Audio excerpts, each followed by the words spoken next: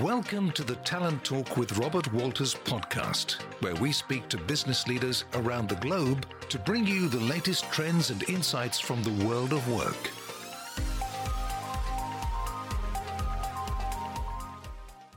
Jörn Kuhn ist Partner der Anwaltssozietät Oppenhoff und berät deutsche und internationale Unternehmen in allen arbeitsrechtlichen Fragestellungen. Herr Kuhn ist gemeinsam mit seinem Team spezialisiert auf Restrukturierungen und Insolvenzrecht und sein Tagesgeschäft sind dabei Verhandlungen mit Gewerkschaften und Betriebsräten sowie Beratungen bei M&A-Transaktionen. Jörn Kuhn berät Unternehmen ebenfalls in Fragen des Fremdpersonaleinsatzes, die Themenfelder Arbeitnehmerüberlassung, Industriedienstleistungen per Dienst- und Werkverträgen sowie die Vertragsgestaltung mit freiberuflichen Experten sind hierbei sein Tagesgeschäft. Da dieses Tätigkeitsfeld unser gemeinsames ist in Teilen, möchten wir uns heute genau darüber mit ihm unterhalten. Herzlich willkommen, Herr Kuhn.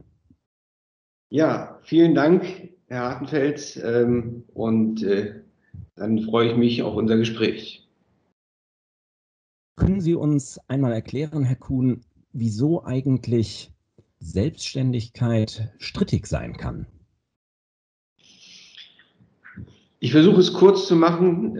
Die meisten Juristen neigen ja dazu, auszuholen. Das Problem ist, dass ein Selbstständiger sehr häufig auch bei einem Mandanten, Kunden vor Ort sitzt und sehr stark mit dem Kunden zusammenarbeitet und sich dann eine juristisch gesehene Eingliederung in den Betrieb ergibt. Da komme ich gleich noch drauf zu. Und dadurch verschwimmen die Grenzen zwischen der Selbstständigkeit und der abhängigen Beschäftigung, sodass es dann sehr schnell dazu geht, dass man über die Frage stolpert, ist der Selbstständige jetzt Arbeitnehmer, was dann die Folge hat, dass er eben auch der Sozialversicherung unterliegt. Wer entscheidet denn darüber, ob man ein tatsächlicher oder nur ein scheinbarer Selbstständiger ist? Die Entscheidung wird letztlich durch andere Instanzen gemacht als durch einen selber. Natürlich entscheidet der Selbstständige für sich, dass es sein Plan ist, als Selbstständiger, als Freelancer tätig zu sein. Aber die Fälle, die es dann zu beurteilen gibt und deren Beurteilung erfolgt erst meistens dann im Nachgang häufig durch sei es die Deutsche Rentenversicherung Bund, wenn sie bei den Sozialversicherungsprüfungen bei den Unternehmen vor Ort ist, oder das Finanzamt oder auch mal eine Compliance-Einheit innerhalb eines Unternehmens, die dann auch regelmäßig prüft, ob Selbstständige, die beschäftigt werden, innerhalb von Einheiten tatsächlich Selbstständige sind. Ja, und zu guter Letzt haben auch häufig Arbeitsgerichte mit solchen Fällen zu tun, wenn der Selbstständige dann doch meint, er wäre Arbeitnehmer und wie ein solcher zu behandeln. Solche Fälle gibt es ja auch. Und da haben Sie jetzt einerseits offizielle Stellen, andererseits sozusagen Freiwillige des Unternehmens genannt, wie die Compliance-Abteilung. Ich sage jetzt mal freiwillig dazu, dass man sagen kann, es gibt ja verschiedene Tools, um die Risiken zu minimieren. Was kann da Ihrer Ansicht nach hilfreich sein? Welches Zusammenspiel? Also für uns ist immer ganz wichtig, dass die Vertragsdokumentation, die das Zusammenspiel zwischen dem Freelancer und dem Unternehmen abbildet, sauber gestaltet ist. Das fängt schon bei der Gestaltung der Vergütungsfrage an. Wenn man da eine Monatsvergütung reinschreibt, dann ist das für den externen Prüfer, insbesondere der Deutschen Rentenversicherung Bund, immer ein Alarmsignal. Sowas sollte man beispielsweise nicht machen. Aber es geht dann natürlich auch weiter und das ist für uns noch viel wichtiger als der Vertrag, dass es Spielregeln gibt der Zusammenarbeit. Sprich, dass wir, wenn wir Unternehmen beraten, in dem Kontext ganz klar auch dort Vorgaben hinterlegen, wie jetzt Externe in Projekte eingebunden werden und dass diese Spielregeln ganz klar und transparent sind gegenüber dann dem Teamleiter, dem Team, aber auch gegenüber dem Externen, dass er beispielsweise dann nicht, wenn es in einem Projektmeeting auf einmal kippt, in die generelle Urlaubs- und Ferienplanung, dass er dann da nicht mehr dabei sein sollte.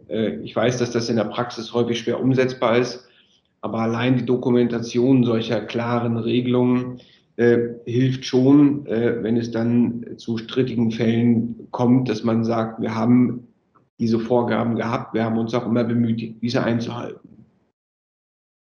Das hört sich nach einem administrativen und auch einem Lernprozess für alle Seiten an. Wie kann man einen solchen Prozess aus Ihrer Sicht straff gestalten? Wie Sie gerade schon gesagt haben, das ist vor allem auch ein Lernprozess. In den Unternehmen, wo wir das schon vor Jahren so eingeführt haben mit diesen Spielregeln, haben wir ganz am Anfang, als wir diese Regelung umgesetzt haben, ich kann auch ziemlich genau referenzieren, das war alles im Zusammenhang mit der Änderung des Arbeitnehmerüberlassungsgesetzes, weil dann ja die ganze Rechtslandschaft sich noch mehr bewegt hat in dem Gesamtkontext. Da haben wir Führungskräfte, Projektleiter geschult, also ganz intensiv. Was sind die Risiken in dem Gesamtkontext? Worauf muss man achten? Und das war der erste Schritt des Lernprozesses. Und dann ist es einfach so, dass man jemanden braucht, der mal im täglichen Doing einfach doch mal rüberschaut. Wir haben gerade bei Unternehmen, die sehr große Projektmannschaften haben, und da sprechen wir dann darüber, dass eine Anzahl zwischen 400 und 1000 Freelancern in Projekten mitarbeiten. Ist es auch so, dass wir Audit-Teams haben, die regelmäßig durch die Teams gehen und schauen, wird das, was einmal einstudiert war, auch weiterhin so gelebt, und geben dann auch tatsächlich noch Hinweise. Man muss sich das jetzt nicht so vorstellen, dass da Leute rumgehen von der Personalabteilung, Abmahnungen erteilen an alle, die sich nicht dran halten, sondern tatsächlich das Ganze unterstützen. Ich vergleiche das manchmal so wie so ein Scrum Master, der ja auch nur auf die Methodik achtet. Und das ist ein Stück weit deren Arbeit. Aber wenn sie dann eben auch Fehler feststellen, dass sie das dann auch korrigieren. Und welche Absicht des Gesetzgebers stand denn ursprünglich hinter diesem Gesetz, neben der Auftragsbeschaffung für Sie? Ja, das Arbeitnehmerüberlassungsgesetz und insbesondere ja die Änderungen im Jahre 2017 fußen ja auf einer sehr weitreichenden Diskussion im Zusammenhang mit prekären Arbeitsverhältnissen, Scheinwerkverträge, Scheindienstverträge. Der eine oder andere mag sich sicherlich an diese Begrifflichkeiten noch erinnern, dass es darum ging, dass man ja Dienstleistungen extern eingekauft hat, aber dann tatsächlich die anderen Mitarbeiter des anderen Unternehmens letztlich in der Betriebsorganisation tätig waren, und dann kam das Stichwort verdeckte Arbeitnehmerüberlassung hoch. Aber was sich da im Verhältnis zwischen zwei Unternehmen letztlich immer abgewickelt hat, mit all den Konsequenzen, die es danach gab im Zusammenhang mit der Änderung des Arbeitnehmerüberlassungsgesetzes, ist letztlich auch spiegelbildlich auf das Verhältnis zwischen Unternehmen und Solo-Selbstständigen zu sehen. Auch der Solo-Selbstständige wird ja in der Regel auf Basis eines Werk- oder Dienstvertrages tätig oder eines typengemischten Vertrages. Und auch hier kann es eben dazu kommen, dass das ausgenutzt wird und kippt in Richtung eines Arbeitsverhältnisses. Und gerade in dem IT-Umfeld, das Sie auch gerade ansprachen, halten Sie das da für sinnvoll oder ist die Absicht dort erreicht worden? Ich selbst vertrete die Auffassung, dass im IT-Geschäft, wenn man das alles sauber abarbeitet, also sprich das, was ich vorhin gesagt habe, diese Spielregeln ein Stück weit aufstellen, kann man im IT-Projektgeschäft insbesondere auch weiterhin mit Freelancern gut zusammenarbeiten, ohne dass daraus durch objektive Beobachter letztlich Arbeitsverhältnisse festgestellt werden. Man muss sich das mal so vorstellen, ich gehe jetzt mal insbesondere auf Scrum ein, weil ich das auch schon sehr häufig mit begleitet habe. Weder der Product Owner noch der Scrum Master üben irgendein inhaltliches, arbeitsrechtlich zu betrachtendes Direktionsrecht in dem gesamten Kontext aus. Das heißt, auch der Scrum Master oder der Product Owner geben, wenn dann nur fachbezogene Weisungen, sodass sich hier gerade das, was für die Frage, liegt ein Arbeitsverhältnis vor oder nicht, nämlich die Frage arbeitsrechtliches Weisungsrecht und Eingliederungen, man schon sehr stark sagen kann, in diesem IT-Projektgeschäft spricht erstmal nicht so viel für eine abhängige Beschäftigung, wenn ein Freelancer in einem solchen Team arbeitet. Vielleicht noch eine Ergänzung. Es gibt Gerichte, die tendieren dazu, gar nicht mehr auf diese Frage der Ausübung des Weisungsrechts zu schauen, sondern einfach zu sagen, wir gucken nur, ob jemand eingegliedert ist, weil im Grunde auch bei Positionen im Unternehmen, die jetzt schon durch Arbeitnehmer besetzt werden, gerade höherwertige Positionen, überhaupt keinen Weisungsrecht mehr unterliegen, sondern da kommt es nur auf die Frage der Eingliederung an. Aber auch hier sehe ich es so, dass bei Freelancern diese Frage der Eingliederung sehr schnell auch abgearbeitet werden kann und auch häufig ja fachbezogene Spezifika verfolgt werden. Beispielsweise, wenn man ein Notebook vom Kunden bekommt, dann bekommt man das nicht, weil der Kunde unbedingt will, dass man Arbeitnehmer wird, sondern weil nur auf diesem Notebook beispielsweise bestimmte Berechtigungen dann letztlich mit der User-ID hinterlegt sind, bestimmte Anwendungen laufen. Da stehen ja vielfach vom Kunden Anforderungen aus Sicht der IT-Sicherheit, des Berechtigungsmanagements. Das lässt sich auch argumentieren. Das haben wir auch schon wiederholt in strittigen Fällen auseinandergesetzt mit der Deutschen Rentenversicherung Bund, dass gerade bei dem Punkt hat der externe Zugriff auf System und mit welchen Mitteln hat der Zugriff auf System, das eben nicht das tragende Argument ist, was für eine Arbeitnehmerschaft spricht. Und teilen Sie auch die Einschätzung aus Ihren Erlebnissen im Mandantenkreise, dass insbesondere im IT-Bereich ja im Zusammenhang mit Digitalisierungsprojekten im Grunde das Vortragen der Themen gar nicht möglich wäre ohne Freiberufler? Das ist so. Also das kann ich auch, kann ich einen großen Haken drunter machen.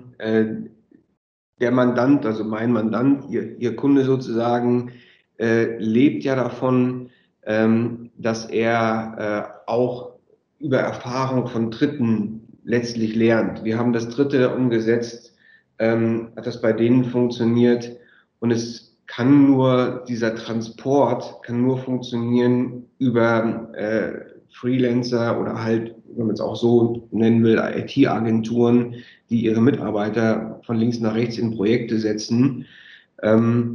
Es ist für die Unternehmen kaum möglich, und das ist vielleicht noch der zweite entscheidende Punkt, auch dieses entsprechende Know-how aufzubauen und permanent fortzuentwickeln. Das stellt die Unternehmen vor, auch der Frage, wo rekrutiere ich solche Leute? Die sind auf dem Markt schwer zu bekommen, sodass die Unternehmen auch allein aus diesem Zwang heraus, diesen Weg gehen müssen und auch wollen, dass sie über Freelancer Know-how reinbekommen beim Aufbau von Projekten, bei der Umsetzung von Projekten. Und ich finde, das ist auch richtig so. Und wie lauten oder würden Ihre Anregungen lauten, wenn Sie zur Überarbeitung des Gesetzes befragt würden? Ich frage deswegen, weil wir natürlich auch rege die Vorschläge der Branchenverbände wahrnehmen, dass dort beispielsweise Vorschläge auch gebracht werden zu dem Thema des Tagessatzes. Eine der Intentionen soll ja sein, Verhinderung prekärer Arbeitsverhältnisse. Gibt es da auch Anregungen oder Themen, die sich aus Ihrem Tagesgeschäft ergeben? Ich will es mal sagen, eine ist erstmal die Frage, muss man das Arbeitnehmerüberlassungsgesetz anpassen, ja oder nein? Und das betrifft ja erstmal nur die Frage der Verleihfirmen. Das will ich mal hier ein Stück weit außen vor lassen. die Frage ist der Selbstständigkeit und kann man Selbstständige besser fördern. Ich schaue da ein Stück weit auch nach Österreich tatsächlich, weil die Österreicher fördern ja auch die Selbstständigkeit massiv. Ich will mal jetzt mal eine Branche nehmen, die vielleicht jetzt hier nicht typisch ist, aber gerade im Bereich der Pflege, wo ich da auch ein paar Unternehmen vertrete in Österreich mit befreundeten Kanzleien, ist es so, dass die sagen, aufgrund des Pflegemangels, den es auch in Österreich gibt, in der Altenpflege, werden selbstständige Personen, die diese Pflege übernehmen, insoweit gefördert, dass man sagt, die können die Selbstständigkeit ausüben. Das Einzige, was sie machen müssen, ist eben ein Teil in eine Rentenversicherung abführen. Das ist im Grunde das Modell, was wir ein Stück weit auch kennen, auch in Deutschland aus den Sozialversicherungsgesetzen. Wenn ich als Freelancer in einem Dauerprojekt bin, da gibt es eine dunkle Norm in den Sozialgesetzbüchern, dann bin ich irgendwann so weit, dass ich dann doch auch in die Rentenversicherung einzahle. Aber ich glaube, und das ist der zentrale Punkt, den man dann, glaube ich, auch ein Stück weit erkennen kann. Es geht dem Gesetzgeber um mehrere Aspekte. Das eine ist diese prekären Situationen in dem Bereich Freelancer, wobei ich tatsächlich sagen muss, ich kenne das nicht so sehr, aber sowas gibt es tatsächlich. Der zweite Punkt ist die soziale Absicherung, weil es gibt eben Freelancer, und das ist das, was ich tatsächlich auch schon erfahren habe, die sich in keinster Weise um eine Absicherung, sei es fürs Alter oder für Krankheitsfälle kümmern. Und wenn das gewährleistet ist, sei es eben dadurch, dass der Nachweis erbracht wird, dass man selbst privat versichert ist, in der Krankenversicherung, in der Rentenversicherung, wenn das ausreicht, dann ist das für mich schon mal ein richtiger Weg, weil das ist, glaube ich, das, was die meisten Freelancer stört, ist, dass sie zwanghaft in gesetzliche Systeme einzahlen sollen, von denen sie gefühlt am Ende nichts haben. Ich versuche es mal vorsichtig auszudrücken. Vielen Dank auf jeden Fall für die Ausführungen und den Gesamtüberblick und auch den Ausblick. Herr Hartwig, ich habe zu danken für das Interview und wünsche noch einen angenehmen Tag. Vielen Dank Ihnen auch.